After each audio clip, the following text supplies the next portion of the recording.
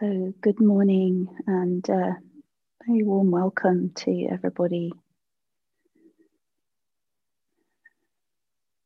So hope that this time together can be of benefit to you in your life, in your Dharma practice, however you understand that. Or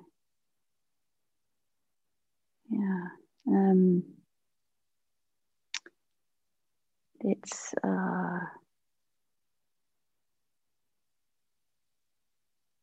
exploration and maybe always an open question, how to live well.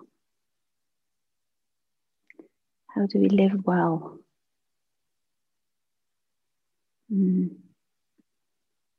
Maybe sometimes questions are more helpful than, piling up the dictates and the shoulds and that.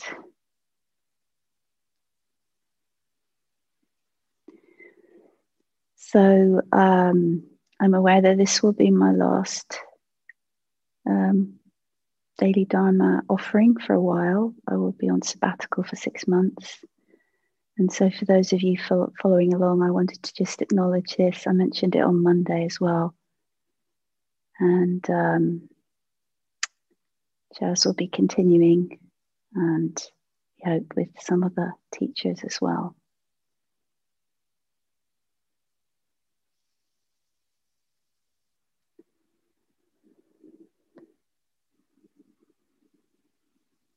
So I thought this morning I would, partly because of sort of my transition, I would offer some reflections on what at the end of a retreat, which some of you will be very familiar with, you get this talk on practice in daily life,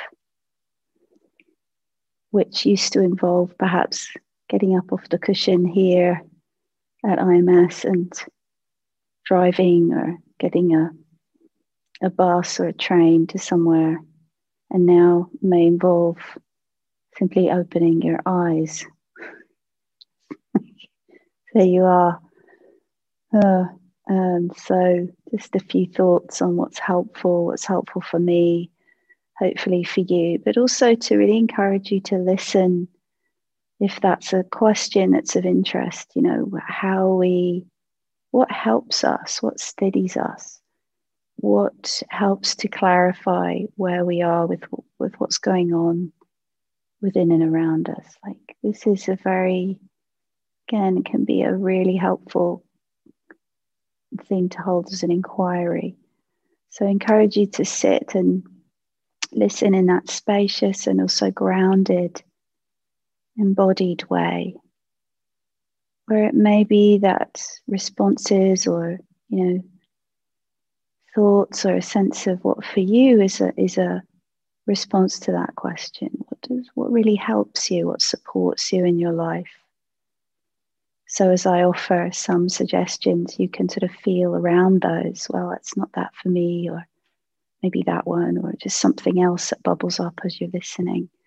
So I really encourage you to listen. I feel it's such a helpful way of listening to Dharma teachings, where we really pause, really pause from activity, put everything aside for a little while. And even if it's listening to a Dharma teaching, we're listening in that way where the mindfulness, the awareness is wide and has breadth and depth and allows us to kind of listen inwardly to the heart, wise heart sort of responses and offerings.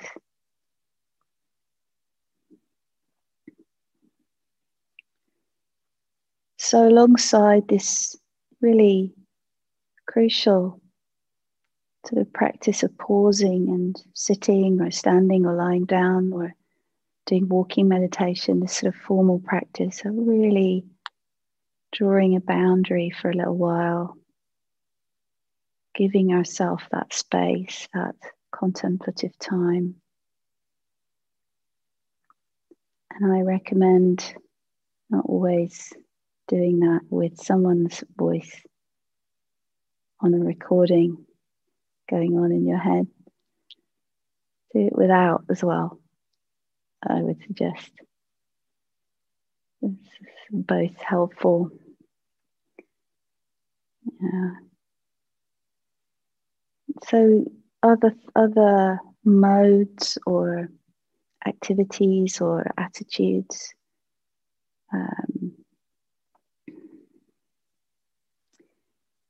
For some of us, it's sometimes having a reflective theme, something that we discern and kind of find for ourselves that feels really interesting, really, important, relevant. We really want to hang out with that theme. Might be a Dharma theme, might be something else. Something like patience, for example, one of the paramis, one of the great qualities of heart. And just to hold it as a kind of reflection in different ways, carrying it through a day, for a week or a month or something. I think it has a similar effect like a meditative anchor. So you're like, all over the place and forgotten, whatever. And then you come back, like when you're sitting, you come back to the body or the breathing or loving kindness, wish, something like that. And then this sort of anchoring theme can have a similar effect, sort of wherever we are, inwardly, outwardly. It's like, patience, and it's like it begins to infuse into your life. And again, not as a demand, but more as an inquiry, like, well, what does that look or feel like here with exactly what's happening? So it's a practice I often recommend. I also really see the benefit for many, many people of some kind of a body practice like exercise or a kind of contemplative or movement, dance, qigong, tai chi, yoga, something that really is about moving the body. Also walking can be where that mode of presence and kind of connecting with the body, and through that with the earth. I think this is, again, to see what works for you, but really important, really helpful in so many ways. And then that kind of segues into being outside, spending bits of time outside. Maybe you have trees, sky, even if maybe you're inside, indoors, maybe sick, maybe confined for some reason. Is there a window? You can see the sky, maybe see a tree or hear a bird. Or if that's not available either, sense of remembering, imagining times with trees, by water, on a mountain can be nourishing as well. Yeah, so even short periods like 5 minutes or something. I've been going, just popping outside quite frequently for short times. So it feels like the perspective changes. It helps the sense of wider, bigger picture of our life on the planet, and feels particularly important in a time of climate crisis where our connection with and care for the earth is even more needed than it ever has been, both for our own benefit, but also in terms of then how we can respond and bring some care and attention to that predicament. So spiritual friendship, community, maybe through this kind of gathering, retreats, little offerings like this, maybe a friend that you connect with, or some way in which we feel support, feel that kind of some sense of shared intention. Perhaps it's never 100% because but just like something shared. And I was having a conversation with a student recently and was really struck by how the conversation, and there was a question and sort of concern, and we talked and saying different things, and then somehow not sure, and then something really clear and helpful kind of emerged out of the end of that. So sometimes like that, isn't it? Two heads are better than one, sort of sense of shared presence with something. And sometimes maybe it's just nourishing just to be with another or others, with whom there's some sense of shared endeavor, interest, or value. And I think it's been important for me to realize that it's not just, if you're, Buddhist or a Christian or a Muslim or whatever. We can find it in many, many places with people we don't even know. It's less possible now with the pandemic and all the restrictions, but I find that very interesting how soul nourishing connections, I might say, all sort of thing, connections that uplift the spirit can be surprising.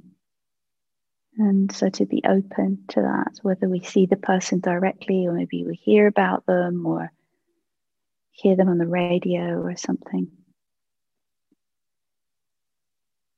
It's like not alone. Others finding value, finding support, inspiration, and that resonating with our own.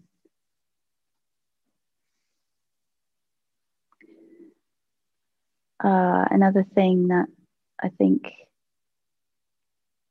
I've noticed it comes in whether I want it to or not, is playfulness or kind of creative expression, whether it's just being silly and daft with another person or even on our own, and whether it's more creative expression of poetry or something that we make with our hands, playing, exploring, kind of that I think when it's again, it's like it brings a space for some more lightness, or again the space of exploration, another way for the heart mind, chitta, to express itself. We were so busy going blah blah, talk, say this that, and then it's like maybe sitting down with a pencil or a crayon, or because I can't draw, so that's one of the reasons why that's quite helpful, because it's just something more just expressing. It's like the heart can speak and kind of, or you can kind of feel it through on a more kind of embodied or in a more open way. So that's very interesting to me, that different ways that's kind of bubbled up through my life, and hope that can be one really helpful mode of this sort of larger sense of cultivation, a life of really learning more and more to engage with people and activities and meditation in a way where there's more and more the sense of that being like an arena for the cultivation of wholesome qualities, of qualities that bring well-being to ourselves and others. And again, without it having to be, well, maybe some people's mind, you like a program, you've got these and you work through them, and But for me, I think for some minds, it's a sort of more spontaneous, organic. You see it sort of move, and this happens, and then that happens, and more a sense of following, like a sense of being led, being called. So again, depending on how that works for you, but always remembering there may be different modes, different approaches to cultivation. I think can be deeply, deeply playful as well as deeply serious. So yeah, maybe the last thing I'll touch on is the great quality of generosity, which,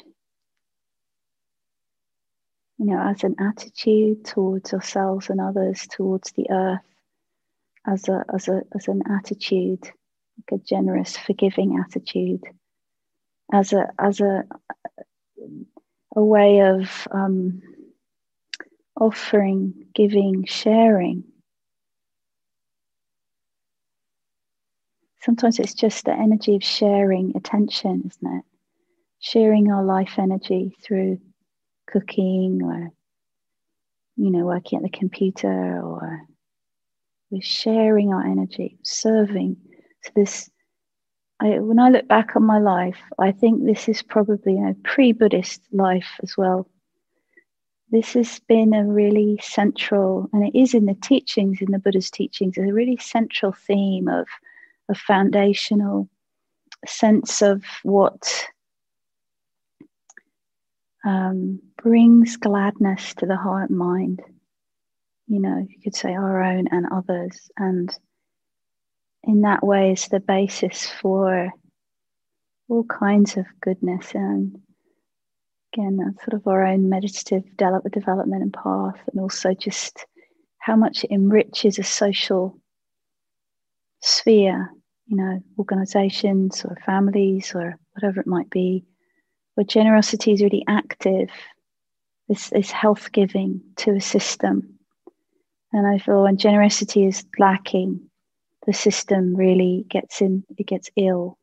So I find this a very key theme. It bears a lot of reflection, and of course, one of the really key parts of it is learning to receive. Receiving generosity for some of us can be really difficult, almost more difficult than giving.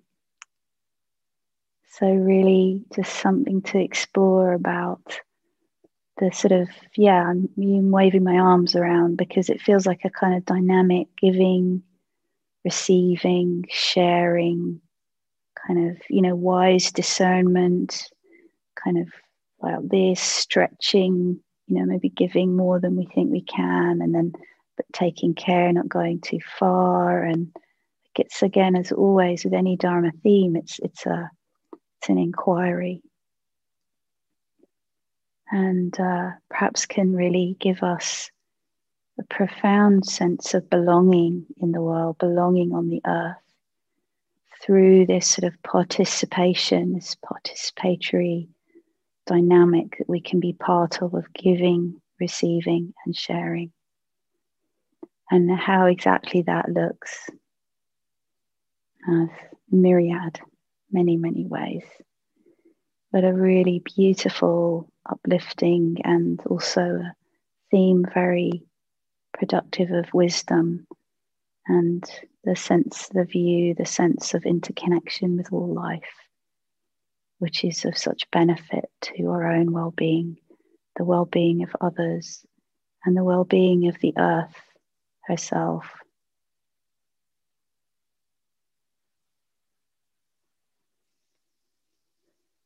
So, thank you for listening. Thank you for your practice. May these reflections be of benefit to you in your life, in your practice. May these benefits radiate out, reverberate out through your life in many ways, benefiting all those we come into contact with, and far beyond, for the benefit of all beings everywhere. May our practice flourish and deepen for our own benefit, long-lasting welfare and happiness, and the welfare and happiness of all beings everywhere.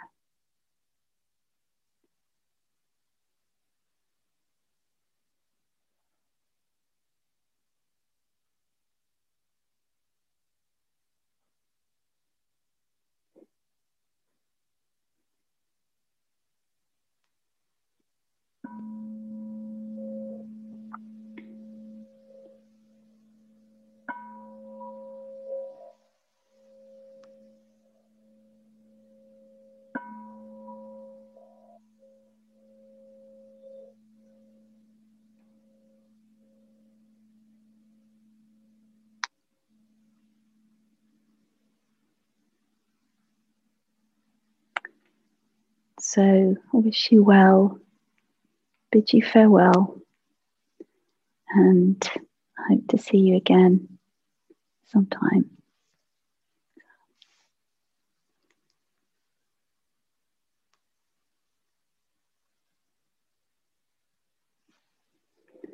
Bye.